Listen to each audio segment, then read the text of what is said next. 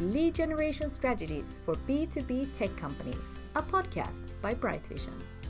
Here you will learn how to generate great leads from the most experienced B2B sales and marketing people. Your host today and always is Jakob Löwenbrand, CEO at Bright Vision. Let's get started.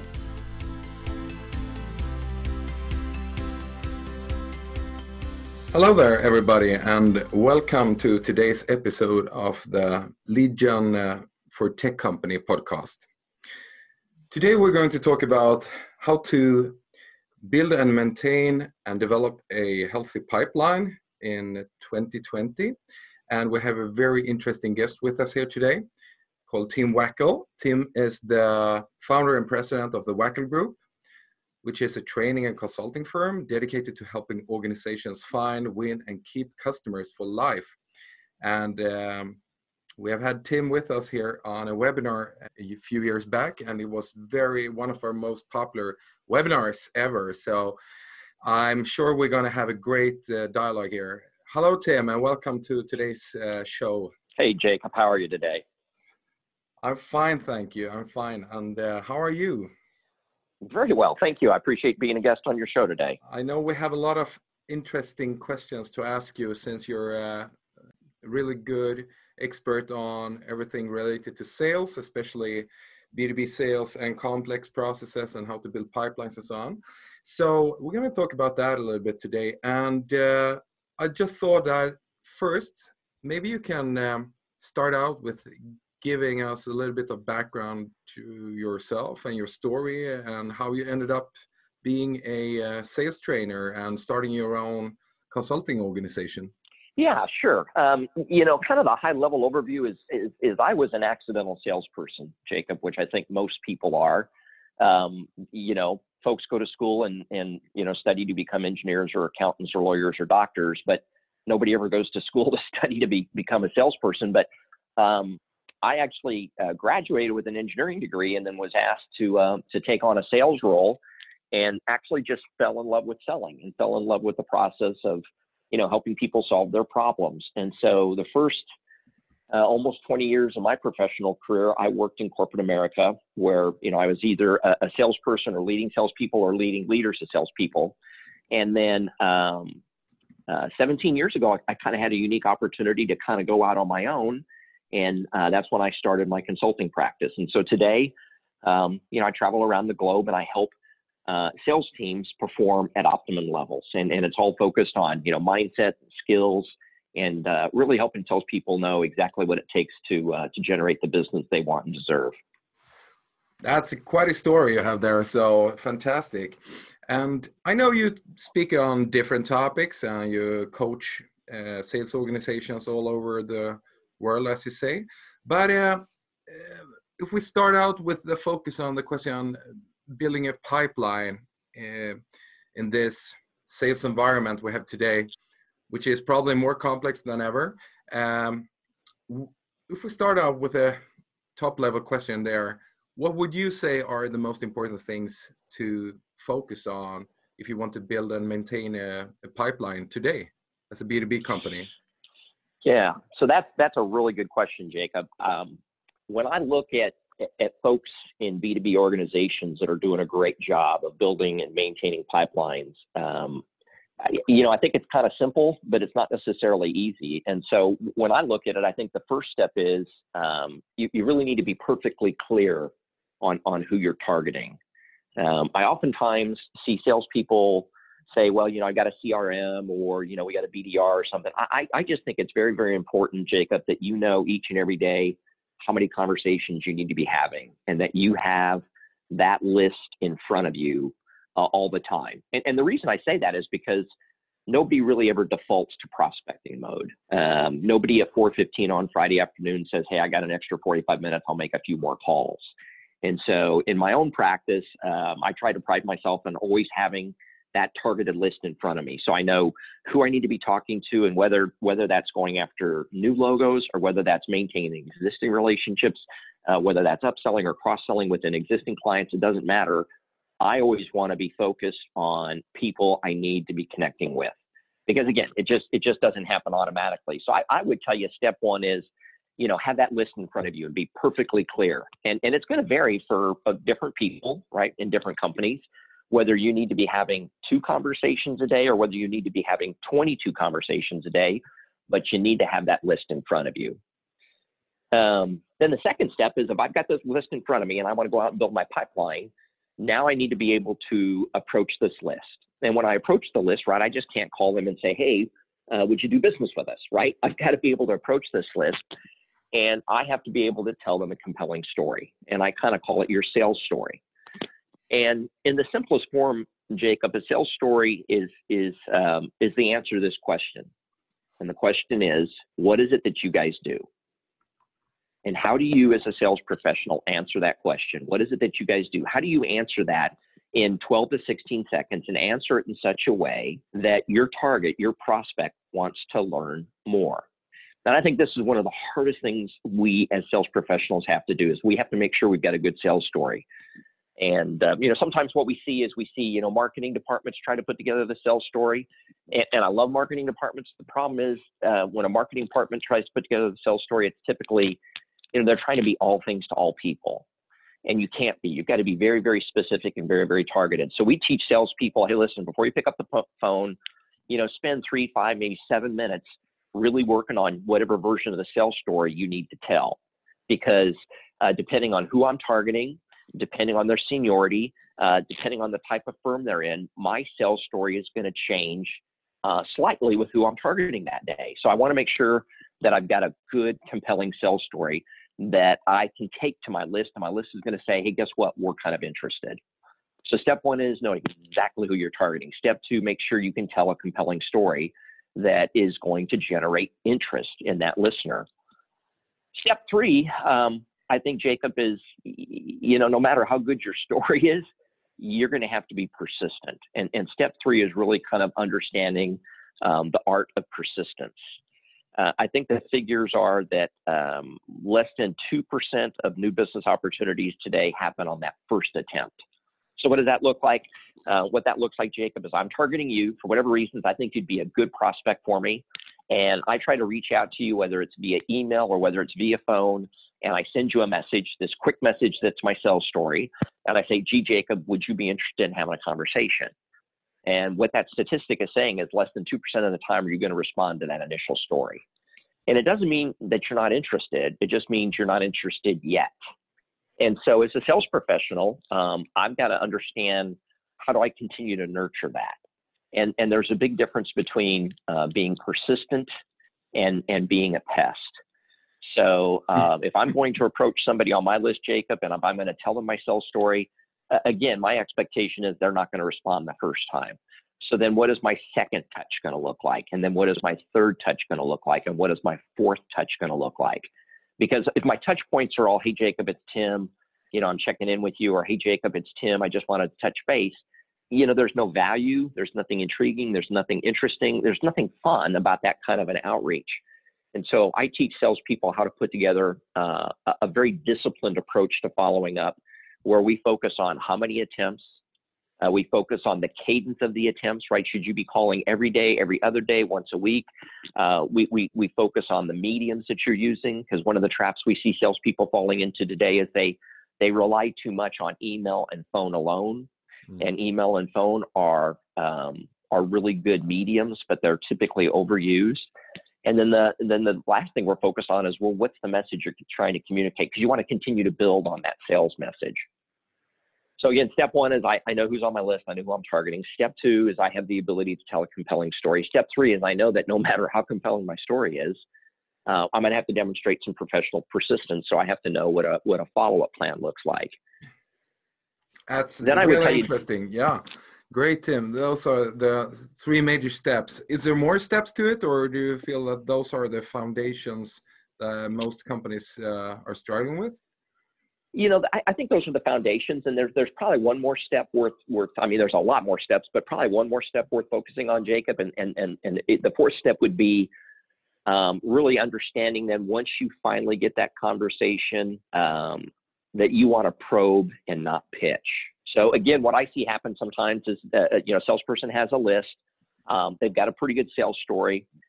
They're good at following up, and eventually they get that initial conversation, whether face to face or over the phone. And when they get that conversation, they immediately go into pitch mode, which is the worst thing you can do. And sometimes we feel pressured that we have to go into pitch mode because we know we only have 15 or 20 minutes. But we really teach salespeople, look, you need to show up and you need to be incredibly curious about what's going on. And you need to ask that prospect questions nobody else is asking them. And you need to ask them questions in a way nobody else is using, so that that prospect really understands your depth of curiosity, and that prospect really understands your expertise. Because to me, in order to ask a great question, you have to be an expert at what you're talking about. And so we really try to help salespeople understand how to kind of turn those conversations, turn those meetings on their head. And instead of showing up and pitching ideas right away, being able to show up and really engage in more deeper, more meaningful conversation. Yeah, that's a great fourth step there. And it's so easy to end up in pitch mode, just telling your standard story. So I think that's really, really interesting to hear your take on that. So if I just go back a little bit to the channels to communicate there, I think that's very interesting. You said that phone and email is probably overused by most salespersons. What are your suggestions there? How can you mix that cadence? What do you see works best in complement to phone and email? I don't know if there's anything that works best. I think it kind of depends on you and the market you're in, Jacob. But let me give you an example. You probably get way more emails than you can possibly get to every day. I know I get way more emails. And so as a salesperson, if you're trying to break in just using email, I think it's really hard to get their attention. When you just use the phone, the problem with the phone is more often than not, you're going to be forced to leave a voicemail message. And most people really struggle to leave a clear, concise, and compelling voicemail message. So what other channels I might be suggesting is, what if I sent you a handwritten note? What are the odds you would read a handwritten note? Well, the odds are probably pretty high because very few people are sending you a handwritten note. Or what if I sent you a postcard? Or what if I sent you an interesting article? So I'm really trying to not focus solely on these electronic mediums, but to kind of get outside of those, because I know if I come into the office and there's an envelope sitting on my desk, I'm probably going to open that and read that before I ever look at my email. So it's really about becoming kind of non-traditional and almost going old school on sending things of value, sending handwritten notes, sending something fun, sending something that might be amusing, always done in good taste, but really trying to break through that noise. That's a good tip there.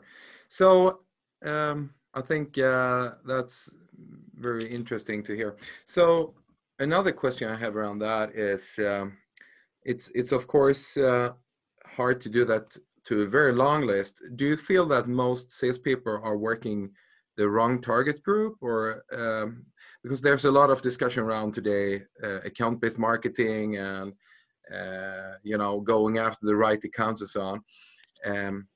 And if you do target more narrowly, you can go more deep and be more creative and so on. And we can see that trend coming more and more, of course. But what's your take on that in combination to sales today and how to communicate and so on? Well, again, I think you're asking the right question. What I just described is hard to scale, right? So if you're trying to, if you're trying to have 200, if you're trying to target 200 people every day, that's almost physically impossible without some sort of automation. And so, there are some people, and I don't think there's a right or wrong, Jacob. I think there's some people, some organizations, some companies that like the mindset of, hey, let's go quantity over quality. I prefer to do quality over quantity. So instead of me trying to have outreach 200 people today, I may be trying to outreach 8 people today. But I know these 8 are, I've done my homework, I've done my research, and I know there's a higher probability of me having a really, really good conversation with people on the list of 8 than there would be if I had this list of 20. So I guess I kind of have a mindset sometimes that less is more. If you do your homework up front, I believe less is more. Yeah, totally agree. Totally agree. So that's really great. Do you suggest to use technology as video emails and those kind of things in order to spice things up in your cadences and outreaches, or what's your take on the new technology platform that's emerging within sales? I think being able to do the video emails and whatnot, I think that's a wonderful idea. You know, the caveat there, I guess there's really two caveats, is number one, if you're going to be in the video, you need to make sure that you're doing a good job being in the video, because it's a double-edged sword, right? If the video will either be really, really super effective for you, or it could really distract, it could hurt you. So you want to make sure that when you send video email, that you do a good job of shooting good video email. And then the second caveat is, depending on who you're targeting, you know, sometimes those kinds of video emails are flagged, and you actually have a hard time getting them to your target. But, you know, the question is, do I think you should embrace all the technology that's out there? Absolutely. Because you won't know unless you try. You won't know what technologies are really going to work the best for you. Yeah, I agree. Interesting comment there on video emails. And also, I think, do you see any typical changes in the team or organization of sales today, or what do you think is important to think about there? You know, yeah, I think we're seeing more BDRs. I think we're seeing more SDRs. I think we're seeing more emphasis on inside salespeople versus outside salespeople. And I'm not sure we've got that all figured out just yet. And I think the good news is I just, you know, always be experimenting. Again, I don't think there's one right answer that's going to serve you all the time. And I think organizations that are really successful today have an openness and a willingness to try different things. So, you know, let's experiment with a BDR and SDR role. Let's see how that works. Let's experiment with some automation. Let's experiment with video email. Because you really won't know until you put it into practice whether or not that idea is going to be successful. But I think you have to have a willingness and an open-mindedness to be willing to experiment. Yeah, totally agree. One thing we run into today is that since product development goes so fast today, many companies have quite a hard time to differentiate on a product level today. What is your feedback to your clients on how to stand out among competitors today when, you know, everybody can release a new software within 3 to 6 months? So if you have a new feature, your competitors will have it 6 months down the road or something like that. So how do you help your clients manage that challenge today? Well, that's a very real challenge. And my answer, Jacob, would be is to focus less on what you sell and to pay a little more attention to how you sell. So when you focus too much on what you sell, you're going to get caught up in features and advantages and benefits. You're going to get caught up in all the Me Too stuff that's coming out. You're going to get caught up in, yeah, we just announced this, but my competitor will have it in 90 days. And trust you me, what you sell is really important. There's no doubt about it. But when you as a sales professional focus more on how you sell, that's where you really differentiate yourself. If you look at it another way, Jacob, if what you sell, if your product or your service, if that was the defining variable for your success, then everybody inside the organization would be 100% a quota. And that's never the case. Why are some people 120, 140, 150% a quota? And why are some people 70% a quota? Well, it ain't the what you sell, it's the how they're selling. And so it's important that you got great products. It's important that you got a competitive service.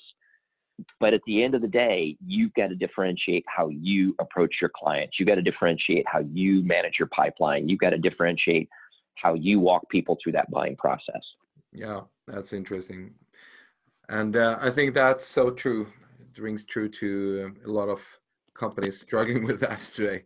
So what do you think? I know you're also talking a lot about how to make a memorable presentation. And when you come to the probing phase and you're going to deliver your message, do you have one thing that you know sales organizations are struggling with there that you can give us a recommendation about how to be memorable about that?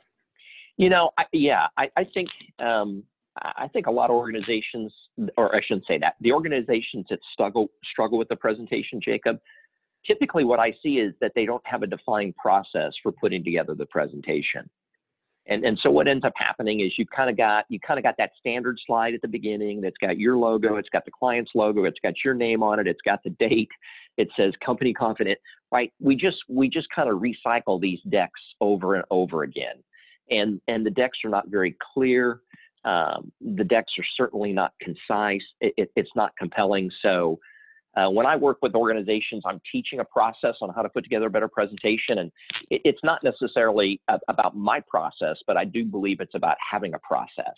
I mean, the number one question you should be able to ask your sales team or ask your sales executives is, hey, what process did you use to put together this presentation? And most people will just shrug their shoulders. It's like, oh, I don't know, I grabbed this slide and I got this slide, and, the marketing likes this slide, and my boss always wants to see that slide.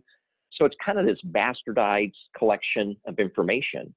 And I think when organizations say, whoa, slow down, let's really think about the story we're telling. Let's really think about how we're going to engage our listeners. Let's really think about what specific call to action are we going to have at the end of the presentation. Once they start thinking about those things, I believe the presentations become much clearer and much more effective. Yeah, that's true. So I think that's a key phase for many companies where we also sometimes totally miss the target there. So more standardized, more processes, so we can not have all those standardized default decks. Yeah, there's a lot of them out there. It is death by PowerPoint. Yes, sir. I was thinking a little bit about what do you see are the most important trends in B2B sales and sales organization coming during 2020? Do you see anything important coming up on the scene here that a sales team needs to, keep track of, or maybe start working at, or something like that? This is going to be a less than exciting answer, but what I would tell you is that, there's going to be exciting things that are going to happen, in technology, in organizational structure, in compensation. But at the end of the day, I think the things we need to be focused on are really those basics, are really those fundamentals, because those will never change. If we go back to what we talked about at the very beginning of this conversation, Jacob, if you've got all the technology in the world, right, and you don't know who you're targeting, you will not be successful. If you've got all the latest toys and widgets and you don't know how to tell a compelling story, you're not going to be successful. If you're surrounded by this massive support team and you don't really know how to be persistent without becoming a pest, you're not going to be successful. So I'm kind of a big believer in that the more things change, the more they stay the same. And that while we have all these wonderful things that'll come in the next 3 months, in the next 3 years, in the next 13 years, right? Things are going to change. But my experience is the people that are the most successful stay focused on the fundamentals. I mean, it's, you've got the sports metaphor, right? Because to me, selling is a skill, and sports are a skill. And you look at some of the highest paid athletes, right now here in the States this time of the year, baseball players are going back to spring training. And what do they do at spring training? They take batting practice, they throw, they hit, they catch. They're doing the fundamentals, and they've been doing that for their entire lives, 30 plus years. And yet every year they go back and they work on those fundamentals. And so you show me somebody who's really mastered the fundamentals, and I'll show you somebody that I think will be successful. Yeah, that's a good summarizing of our discussion here. I think it rings so true to all the B2B organizations we also work with. And thank you so much for all your insights here, Tim. I know you have a lot of great content, and I know quite a few companies could probably need your help as well if they have struggles with those kind of things. So if people want to check you out, where can we send them, Tim? Probably the least threatening thing they can do is just go visit the website. So it's www.timwackel.com. And lots of free content out there, lots of online training programs. You don't even have to get out your wallet, but take a look at a lot of the things I talk about. There's resources out there, but that would be the first step. And then, if there's questions or concerns or confusion, I've got a phone and I answer it every day. So just give me a call. Well, thank you so much for that. And I'm sure a lot of people will enjoy your content there, which I can say is very good for sales organizations who want to become better and more efficient. Thank you so much for your time, Tim. I appreciate all your insights you have given us here and a lot of tips and ideas I think we need to start working on or continue to practice on. So thank you so much, Ray. What's a pleasure to have you with us on the podcast. Thank you very much. Okay. Have a great day, everybody, and thanks for listening. Thank you for listening to Lead Generation Strategies for B2B Tech Companies. Don't forget to subscribe. You will find it where podcasts live. Discover how we can help you with your lead generation activities at brightvision.com.